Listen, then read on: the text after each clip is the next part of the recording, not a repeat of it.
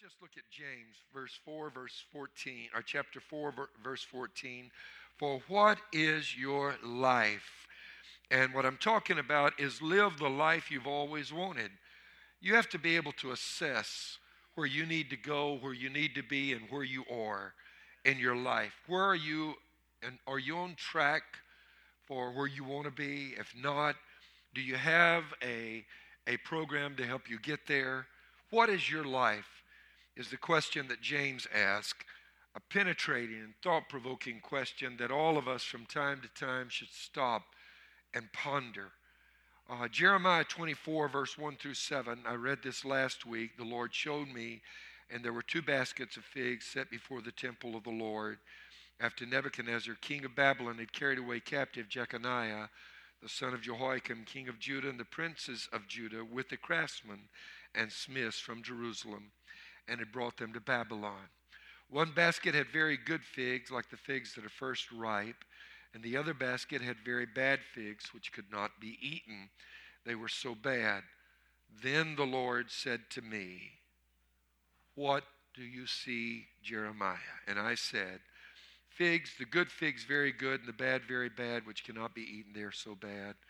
And again the word of the Lord came to me, saying, "Thus says the Lord, the God of Israel, like these good figs, so will I acknowledge those who are carried away captive from Judah, whom I have sent out of this place for their own good into the land of the Chaldeans." And then beginning in verse number 6, one of the most profound of all promises that you will ever find anywhere in the entire canon of Holy Scripture. "For I will set mine eyes on them for good, and I will bring them back to this land, and I will build them and not pull them down, and I will plant them and not pluck them up. Then I will give them a heart to know me, that I am the Lord, and they shall be my people, and I will be their God, for they shall return to me with their whole heart." What an incredible promise. In 3 John, verses 1, or chapter 1, there's only one chapter, verses 2 through 4, "Beloved, I pray that you may prosper in all things and be in health just as your soul prospers." And then this very interesting observation, which indicates that the apostles who received their gospel and message directly from Jesus Christ believed that the gospel was not just good news relating to your soul and your eternal destination, but it was good news to the life you lived here. He says, "For I rejoice greatly when brethren came and testified of the truth that is in you." Notice he says this is the truth. "As you walk in truth, I have no greater joy than to hear that my children walk in truth." What truth is that? That you may prosper in all things and be in health as your soul prospers. The Bible's message is holistic. 1 Timothy 6 and 17, Paul also echoes this sentiment and this conviction when he says, "Trust in the living God who gives us richly all things to enjoy." Father, in the name of Jesus, anoint your word and let it, in the profound manner that your word has, impact our lives by causing those things that are not like you, those thoughts that are not consistent with yours, to be replaced with those which are. We ask it in Jesus' name, and everybody said amen. What a year this is going to be. I feel it in my bones. I've been teaching about building your dream. It's God's intention, according to these verses by Paul and that John writes as well, both of them inspired by the Holy Spirit, to bless us in every aspect of our life. God wants to give us, Paul says, all things richly to have and to enjoy. All things, not just spiritual things. And John says one of the qualifying conditions of truth is that it also affects your life to the degree that it affects you spiritually. It will affect you in the physical dimension, and you will prosper in all things. Now, that is quite a mouthful, because somewhere along the way, it seems, and I don't even really know when it began, perhaps it was during the era of the Desert Fathers in early church history when they became, as it were, recluses. And some of them even reached the point that they felt like any earthly possessions would corrupt your soul. Somewhere along the way, there has been ingrained into the church's philosophy and theology something that, in my opinion, violently contradicts what these verses have just said. That is, to be poor is to be more godly than it is to be blessed. God wants to bless his people, and these writers, both of them prominent in the New Testament era, the Apostle John and the Apostle Paul, the great Apostle Paul, our apostle to the Gentiles, absolutely disagreed with that. LaJoy Matthews, one of our men, sent me this. I loved it after I preached last Sunday. It shows a door, and the door is open, and it states, I declare, Ephesians 3:20, over my life, God will do exceeding abundantly above all that I ask or think, because I honor him. His blessings will chase me down and overtake me. I will be in the right place at the right time. People will go out of their way to be good to me. I am surrounded by God's favor. This year will be full of wisdom and favor. This is my year to build my dream. Amen. That's a declaration you ought to make every single day of your life. And what is unique about this is that, and important to consider about this, is that this that you see up there contradicts what some people's theology actually is. They believe that they're just struggling to get by, and that everything that God does for us is supposed to be in the realm of the spirit and have to do with your soul. And because of that, many people end up in the church chasing blessings, trying to get blessed, pursuing blessings as though they're never going to catch them. The blessings are Olympic runners, and they're always ahead of us. We're never quite able to get up to where they are. We're a whole lot, in some ways, like Boudreaux's friend Thibodeau. If you don't mind me making reference to my heritage. And I have to say that because some folk don't know that I'm talking about my heritage. I'm not making fun of somebody else's. Boudreaux was driving to visit Thibodeau one day on his way to his house when he noticed that there was a three-legged chicken running alongside the road. And as he drove along, he noticed that the chicken was keeping up with him. And he was doing 50 miles an hour. When he got to Thibodeau's house, he asked Thibodeau if he had ever seen that chicken. And Thibodeau said, yes, yeah, that my chicken. You know how we like to barbecue them yard bird. If you're from Louisiana, you've heard that term many times. Especially, we like them drumsticks. So I've been studying genetics down at LSU. And I learned how to grow a three-legged chicken so we can have an extra drumstick to eat when we barbecue. And Boudreaux says, my shad, that's nice. He said, how do they taste? And Thibodeau said, we don't know. We ain't been able to catch one yet.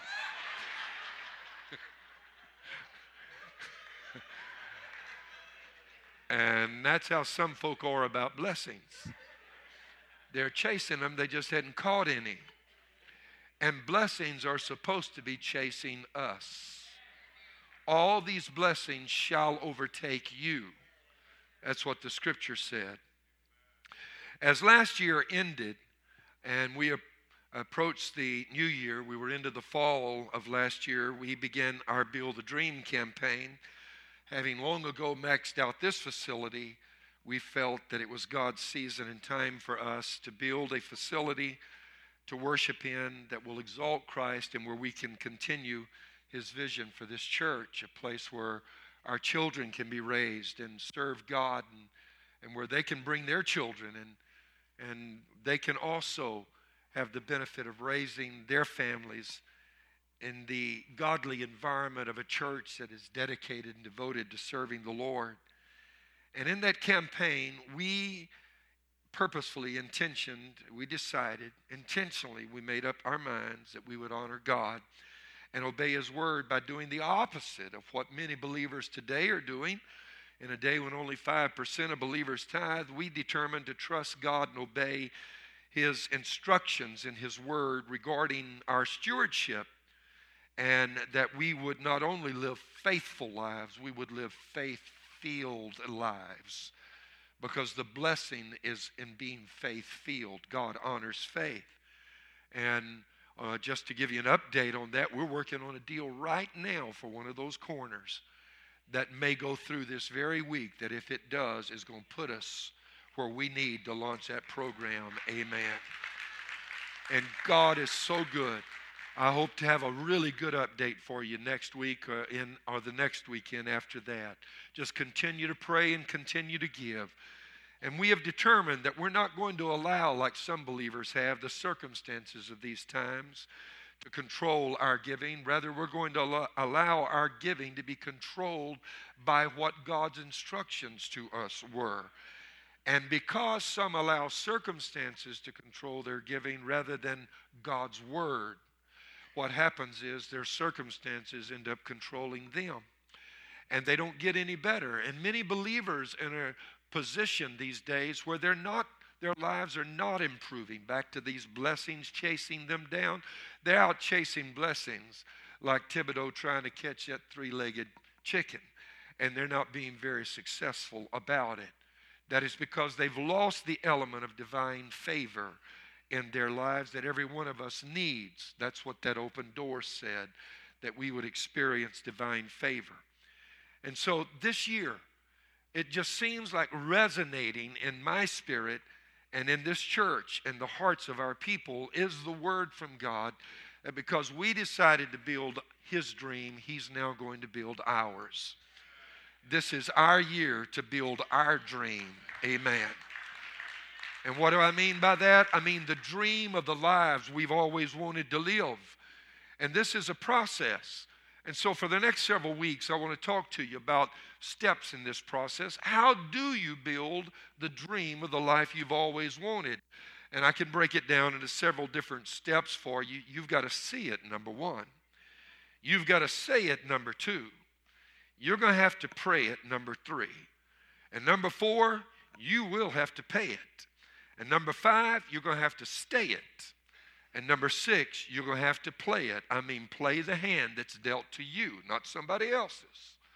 Too many people are complaining about the hand they have and want to play somebody else's hand. You don't get to do that in life. And finally, you need to sanctify it. While most of these things are self-explanatory, we'll spend some time on them over the next couple of months. And I'm going to show you a way to build the dream of your life this year. And I want to point out something. As we talk today, I want to speak from the subject. The first step of this is to see it. See it. You've got to see your dream. You've got to see it manifest. If you'll go into that lobby, you'll see our dream, the dream of our new building. An artist has captured that, incorporating the architectural drawings, and you can actually see what it's going to look like. In fact, they are so developed in terms of the ability to help you see your dream that in the case of a building, an architect can actually design for you a video walkthrough. We could have done that if we had wanted to spend $20,000 or $30,000 more dollars to get it done. But I think most of us know what we want to do or what we want to build, and we can see it. It is important in your life that if you are going to ever manifest your dream, you're going to first have to see it here before it's ever manifested here. It's what the Bible calls vision. Where there is no vision, the people perish. And here's the problem, and as I looked at this, it occurred to me that nearly everybody, has had at some point or other in their life a vision for where they would like to go.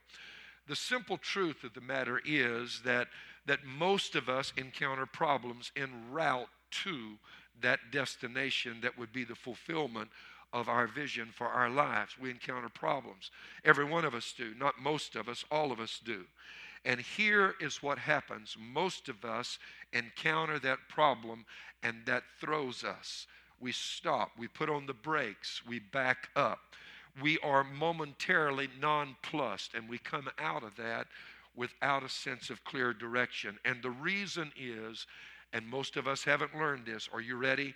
Is that more often than not, your dream comes disguised as a problem. More often than not, your dream will come disguised as a problem. And for that reason, it is important to know what problems really can end up being to us in our lives if we don't run from them and avoid them. So let's talk about the difference between a problem and a promise. Because your dream is your promise and God's promise to you for your future.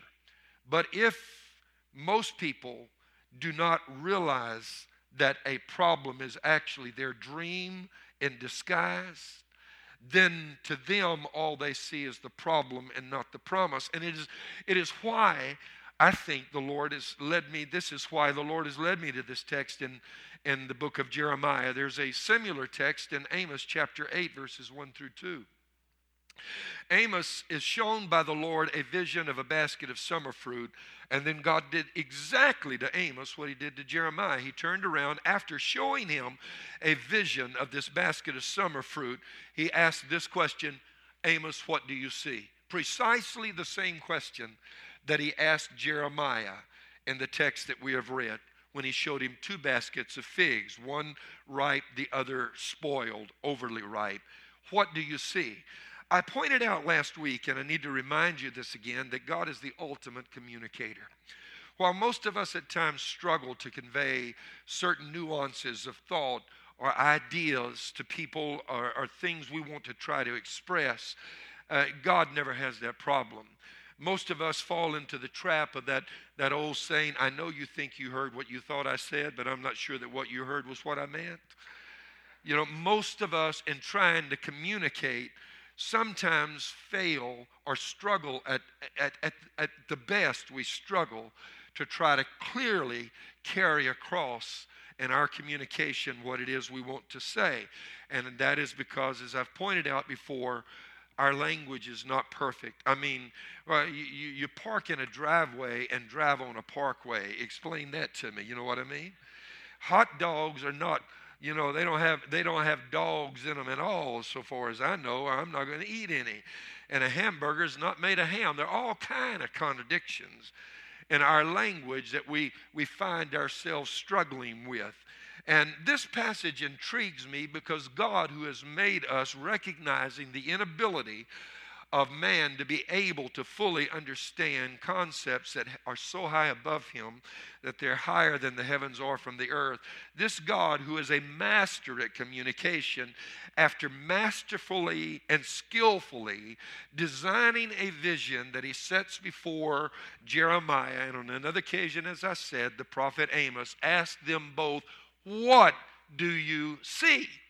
Because what you see is your perception. And your perception, the question of perception is significant because perception is going to determine your reality. This story intrigues me in another way because figs in the Bible were important to Israel. That is the national symbol of the nation of Israel, where one state might have a magnolia tree as its national state or national tree, and its flowers as its state flower, I should say.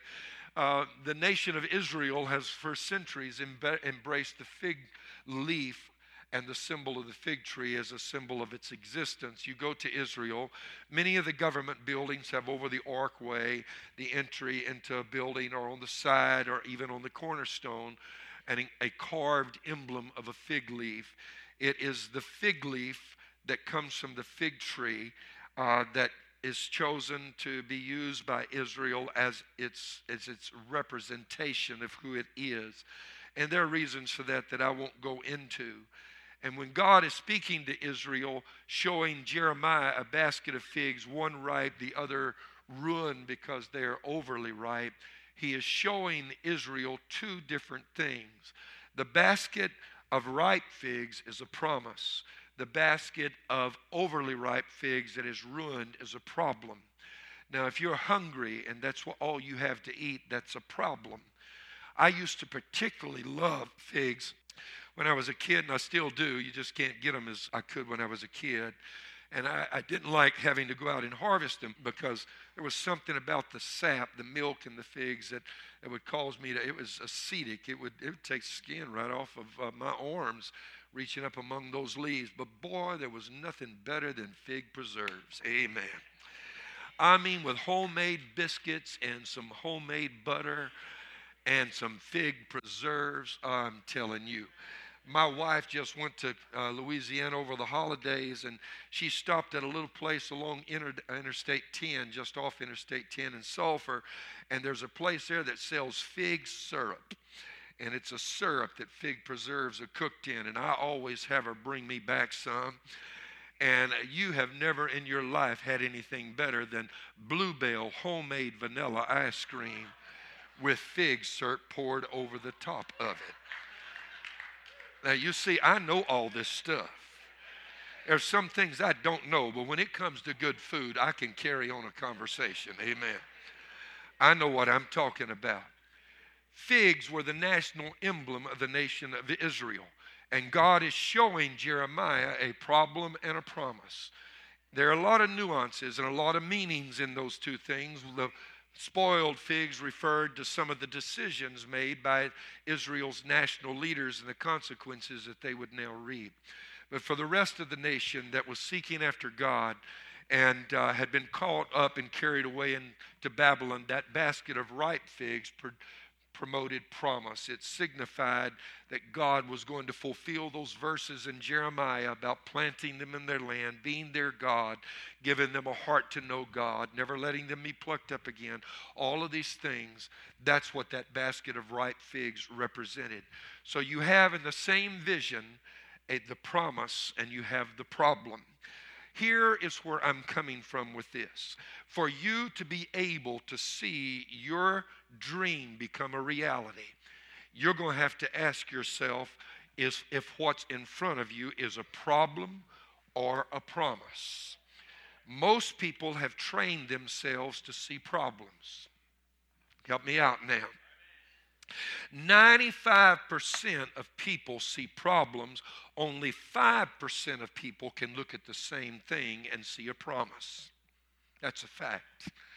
Everybody looks at the circumstance, and because problems have something called pain in them, most people get hung up by pain.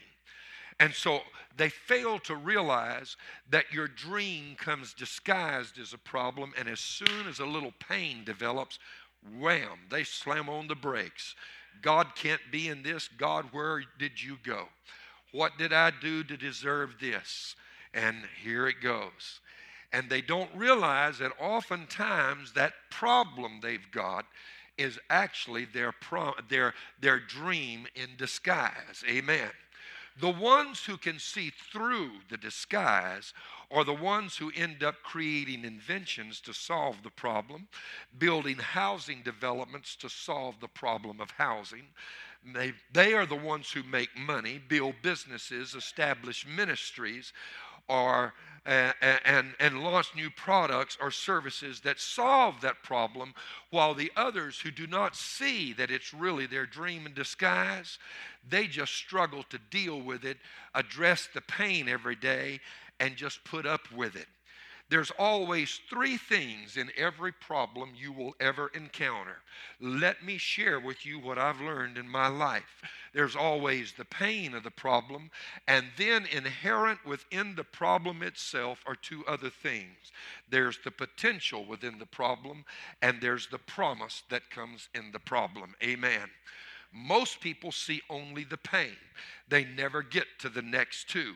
And if you are going to be able to build the dream of your life this year, you need to be able to make some adjustments and fine-tune your perception of what's going on around you.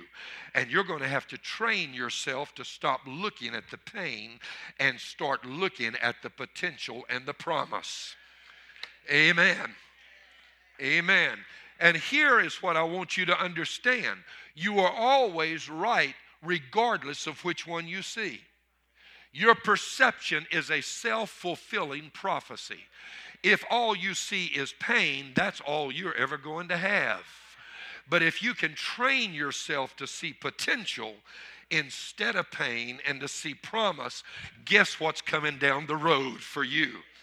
Amen. Somebody in the building say hallelujah here this morning. Amen. There's always some pain to be felt. I think of that story where Jesus said the kingdom of heaven is like a man that went out and found a treasure in a field. And then because the treasure was so precious, he went home and sold everything he had that he could buy the field to get the treasure. The treasure's only a small part, but the field is very large. And in that field, you may have some rocks and some stones. You may have a little swampy area where you're never going to be able to do much with it at all because it's too low. And you may have some problems with a lot of it, but most people, unfortunately, get to looking at those things so much, they forget about the treasure that's there also. And what God wants us to do is to train ourselves to stop looking at the pain and the problem and start looking at the treasure that's in the middle of the problem. Oh, somebody in the building say hallelujah. Because your perception of the problem determines what the payoff in the problem is going to be. If your perception is treasure, that's what you're going to get. If your perception is pain, guess what? That's what you're going to get out of it as well. Amen. Some people have the ability to look at the very same thing and see potential and promise. Where we're complaining, for example, if you will look at life, nearly everything we have in our lives that we enjoy that makes life comfortable and easy at one time was a problem. Transportation used to be a problem. Oh, yeah. Used to be a big problem. Amen. The average American didn't travel 150 years ago more than 50 miles from the place he was born and raised because transportation was a problem. But somebody named Henry Ford came along and saw potential where somebody else saw pain in traveling. He saw promise where somebody else only could see trouble. And he developed the automobile. Somebody else looked up and saw a bird flying. And they saw potential where somebody else saw the problem of man's inability to fly. And the Wright brothers created an entire industry based upon their ability to see promise where somebody else could only see trouble. Amen. And I look at Houston, our city, the one now arguably the third largest city in the United States of America. You are aware that we have in our city a medical center that is a city within a city. I was there last night, and we have approximately 1 million people in the medical center. It has become one of the financial supports or the pillars of financial support for the city of Houston. Regardless of what oil does, there's always going to be the med center. Amen. Amen. And people are always going to get sick and always need help. You know what happened? Somebody saw a problem and saw potential in the problem. Amen. Somebody saw the problem and said, I'm going to build a pharmacy. Somebody else saw the problem and said, I'm going to build a hospital. You hear what I'm saying? Somebody else saw a problem and said, I'm going to go to school and learn how to become able to help somebody with that problem. And they became a doctor and they became a nurse. You see, where somebody else sees pain, someone else sees opportunity. And I want to ask you, like God asked Jeremiah and Amos, what do you see with your life? What do you see that you're going through right now? Further, not only is there in every problem both potential and a promise, problems are actually layered with potential and promise. Oh, yes, they are. Many people only dig through to the first layer. Alexander Graham Bell was aware of the problem with communication. How can you communicate with somebody that's not within shouting distance or in the same room with you or across the street? Now, maybe some people can shout louder than others, but all of us, if we're trying to reach somebody that is out of sight, are going to have difficulty communicating with that person, if we had lived in that day especially. But Alexander Graham Bell said, I think there's potential in that problem. I think there's a promise in that problem, and he created the world's first telephone. Amen. Somebody else saw another layer, because the problem with the telephone is you had to be tethered to a landline. And somebody else said, I think I can build one of these where you don't have to stay connected to a landline. You can take it with you in your pocket or your purse. And they created a mobile phone. Does anybody remember what the early mobile phones used to look like? They were these huge monstrosities of bricks. Amen. You had to carry around. You remember you even carried your own separate charging bag, and it was a big old thing. You're walking around with one arm longer than the other to be able to communicate. There was a guy in the church here when they first came out. He got one, and he was an entrepreneur, a businessman. He always needed to be in touch with people. And, man, he'd get up and run out of the church, and he'd have his big brick up alongside his ear while he was going. And we used to laugh at him, but he was serious about this stuff. And nowadays, nobody uses landlines hardly ever anymore. I don't even have one in my house. And most people, that's a thing of the past because we carry our phone with us, a different layer of opportunity. Alexander Graham Bell saw the landline. Somebody else saw the mobile phone. And are you ready for this? They're coming out with a device that you'll wear on your wrist that when you do your hand like this will shine on the palm of your hand and give you a keypad on the palm of your hand. And you just tap the buttons and make a call and your hand is the phone. That's what they're coming out with. They already have prototypes that are designed and are being worked with right now.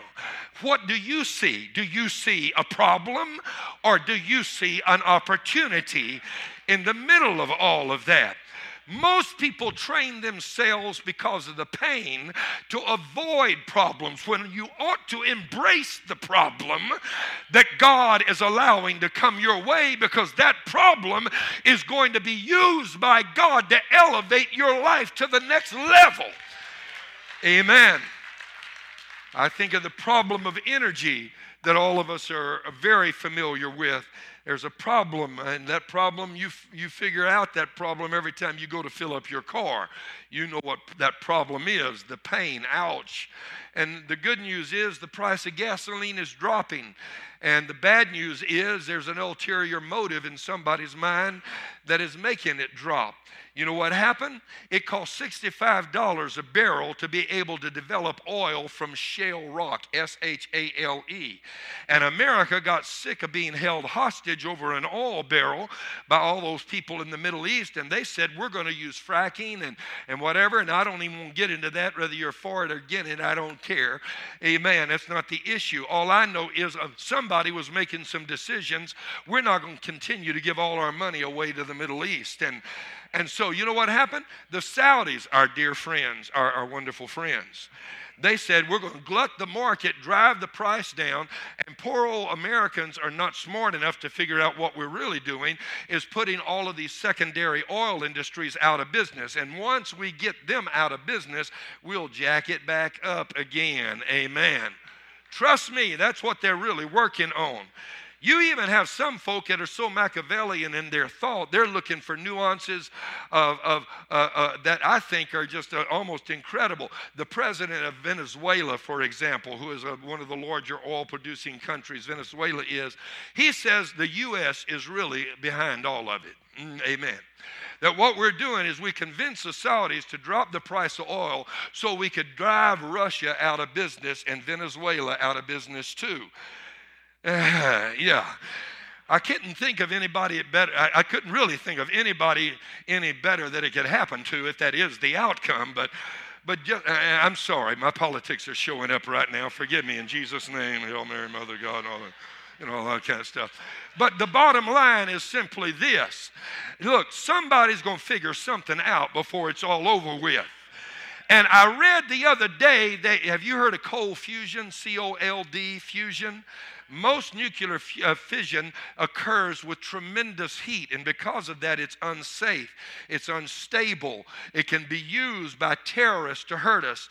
The holy grail of energy has been to try to develop what they call cold fusion.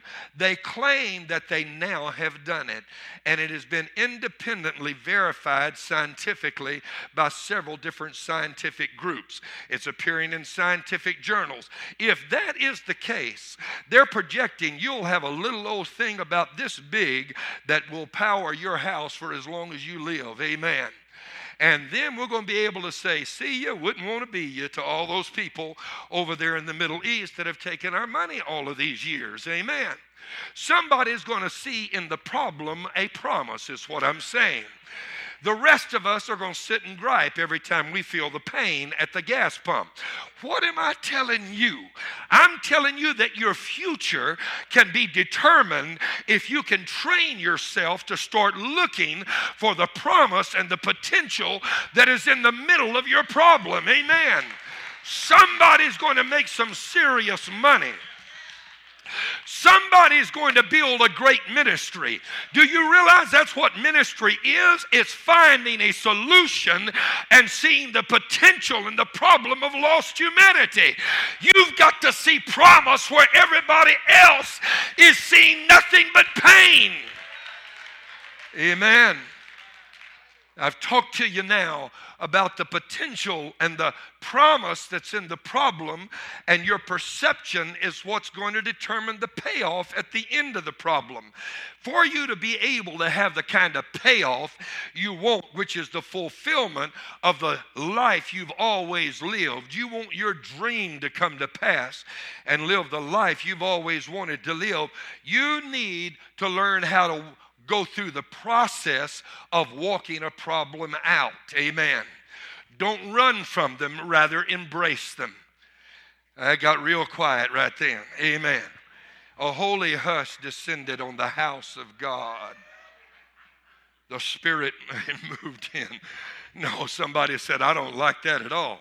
What do you mean, embrace my problem? That's exactly what you got to do. The message of the Bible is God always takes the bad, reverts it, converts it, inverts it, turns it every which way but loose, and by the time he's through with processing it, it's the best thing that ever happened in your life. That's the way God works. Amen. Amen. All things work together for good to them that love the Lord and are the called according to his purposes. When you look into the Bible, you will find that the Bible is filled with examples of people who, when they encountered the problem, saw the promise and the potential rather than just the pain. Amen. And that's meant to inspire you. Oh, I feel the Holy Ghost here right now. And if you can train yourself to walk through the process of the problem by changing your perception and seeing the promise and potential rather than the pain, guess what? You get to receive the prize that's at the end of the problem. Amen. Pharaoh saw the problem of the dream that troubled him. So did his advisors. They were troubled by the dream. Joseph saw the promise in the problem. All Pharaoh's wise men and Pharaoh could see were the 7 good years being turned into 7 bad years. In other words, things are going from good to worse. Things are going to get worse. How many people do you know that is their outlook on life? They're expecting tomorrow not to be quite as good as it is today. That was exactly Pharaoh's problem. Joseph pops up and says, I have a different perspective, if you don't mind. You call it a problem, I call it a promise. Amen.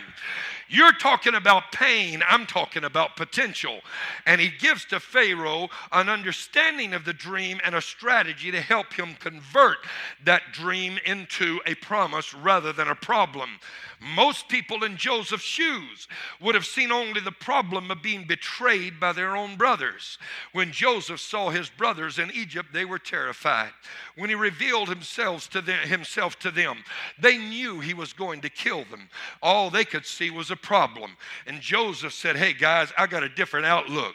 You may have forgotten who I am all these years I've been gone, but that's been the difference in me and you all along. While you're seeing problems, I'm seeing opportunity. I had a dream while the rest of you were having nightmares. You could see nothing but pain. I was seeing opportunity. And you didn't like it, and you sold me into slavery. You meant it unto me for evil, but God meant it for good. I'm telling you, your promise comes disguised as a problem. I want to ask you again, what do you see in 2015? What do you see? What's going to happen? I look into the Word of God, and I see 12 spies that all were looking at the same scenario. All 12 of them saw the giants. All 12 of them saw the problem. All 12 of them saw the walled cities that were heavily fortified and well defended. All of them saw the armies that lived in those cities that were well trained, well capable of handling an invading force. All of them saw the problem, and all 12 of them came back. But what happened is 10 of them, that was all they saw. 2 of them saw the potential within the problem. And they said, yeah, there are giants there. There are walled cities there. But Caleb and Joshua, the Bible said, had a different spirit. That's what I'm talking about. Have you allowed the negativity of this world to get a hold of you? I'm talking about at the beginning of the year 2015, letting God do a diagnostic checkup from the neck up, if you will, and change the way you think and look at problems, and let you see the potential and the promise that is in every problem you're facing. That problem you're cursing and making and praying, God, take it away, is the very means He's going to use to elevate you. That problem that you're complaining about is your miracle in disguise that's knocking at your door. God's got an answer to it. God's got a solution for it. Amen. And so 10 of the spies said in Numbers 13 and 33, there in the promised land, we didn't see a promise. We saw giants, the descendants of Anak, who came from the giants, and we were like grasshoppers in our own sight. So were we in their sight. All they saw was the problem. There's pain if we enter that promised land. You go that route, you're going to hurt, baby, I can tell you. And 2 of them said, no, don't look at the pain, look at the promise. But Israel made the mistake of listening to those who could see nothing but a problem. Don't you let people talk you out of your destiny. Don't you let anybody keep you from entering your promised land. You got all kind of folk that'll tell you how hard it is and how you can't, and no matter how hard you try, and you do better off to just let it go. And they'll tell you why it's not going to work out. What you need to do is say, be careful, little ears, what you hear. Amen. You need to stop that kind of talk. Look yourself in the eye in the mirror when you get home and say, we are well able to take the land, because that problem is really my miracle wearing a disguise. I look at Saul and Israel and David. All 3 of them saw the promise of the giant, or the problem of the giant. All 3 of them could see. Israel, all 3 entities could see. That guy's big. He's bad. I mean, bad to the bone kind of bad. You know what? If I can quote George Thorogood for just a moment, that great philosopher. But I mean, look at Goliath out there pounding on his chest like some simian ape, saying, send me your greatest warrior and we'll fight, and I'll rip him to pieces. And Saul is cowering in his tent because all he can see is the problem. Israel is terrified. All they can see is the problem. But every once in a while, somebody comes along that sees the promise instead of the problem. All they could see was the pain. And a 16-year-old boy walked out on the battlefield and said, you come against me with sword and shield, but I come against you in the name of the Lord. I'm serving a God who knows how to turn problems into promises. And I realize that, oh Lord, do I feel it working right now? I realize that my miracle is actually disguised as a giant standing out there in the valley right now. I'm talking to somebody. Your miracle is the giant you're facing right now. And you're like Saul hiding in your tent. What do you see? It's all a matter of perception. Amen. I look at the man in Luke chapter 19 that the scripture tells us was given 1 talent. His 2 compatriots, one of them was given 5, the other was given 2 talents. And all 3 of them saw the same problem. They had a master that was austere, that expected a return. Austere means severe.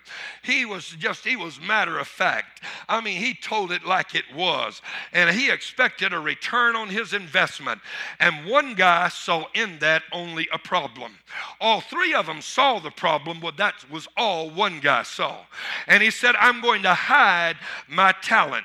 Put it in his napkin, wrapped it up in a bit of cloth, buried it in the ground, and said, when the master comes, I'll go dig it up and give it to him, because I don't want to face the pain that I know I'm going to face if I've lost anything. But 2 others saw promise and potential where he could only see pain. What do you see in this year of 2015? I need somebody to say, I may have a problem or 2 in my life, but I've got a feeling that problem is getting ready to be processed. Amen.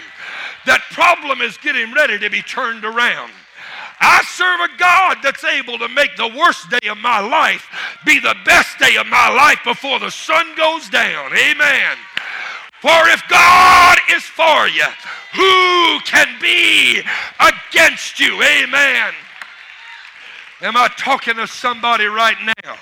Am I talking to somebody that's facing some bad news? Don't you distress. Don't you fear. You need to throw your hands up and rejoice, because that's what James said.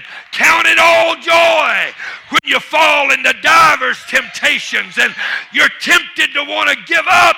What you need to do is say, thank God, I must be on the verge of a miracle happening in my life right now. And I'm done. Ezekiel saw the problem in the valley.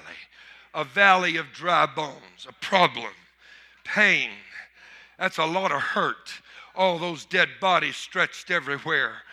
A lot of trouble. And God asked him, what do you see? Oh, he didn't ask him in those words. He just asked him, can these bones live? What are you seeing when you look at this situation, Ezekiel? And that's what God is asking every one of us. What do you see when you look at your life? When you look at your job? You see, some people are going to see a job playing out and say, pain, oh God. You know what somebody else is going to see? Somebody else is going to see that and say, there's my golden opportunity. I've been waiting for this. Amen. Somebody's going to see potential where somebody else sees a problem. Which one are you focused on? Amen. And I'm done. But I will say this before I conclude. What on earth is heaven if it's not the prize at the end of the problem anyway? God's always set things up where your problem turns into your prize. And if you can just hold on and your perception never changes. Oh yeah, there were streets flooded in Houston this morning, but the streets we're going to walk on someday are going to be made of pure gold. That's because we kept our perception. Others look at this life and see nothing but trouble, nothing but a problem. And for them, that's all they're ever going to get. And so which one are we focused on? The pain and the problem, or the potential and the promise? I'm done. Life application points. A good question for you to ask yourself is, how do you approach the challenges in life? Whether that's in your family, whether that's in your business, your finances, whether that's in your health. Because you see, even health problems can turn out to be the best thing that ever happened to you. I know some folk that were lost without God and on their way to eternity without Christ until a problem showed up in their health. and they faced something that they couldn't get around. And you know what it did? They couldn't get through it. They couldn't get over it, so they fell to their knees, and God brought them out of it. Amen. Oh, yeah. It may be the best thing that ever happened because it turned them back to God or helped them find God. That's what's going to determine your payoff this year. And so what is faith? According to Hebrews chapter number 11 and verse 1, now faith is the substance of things hoped for. And you know what? It's after he says that he gives us this long list of names who encountered nothing but problems. Faith is the ability to see potential and promise when everybody else is seeing nothing but pain. And I want you to know as we leave, faith is always rewarded.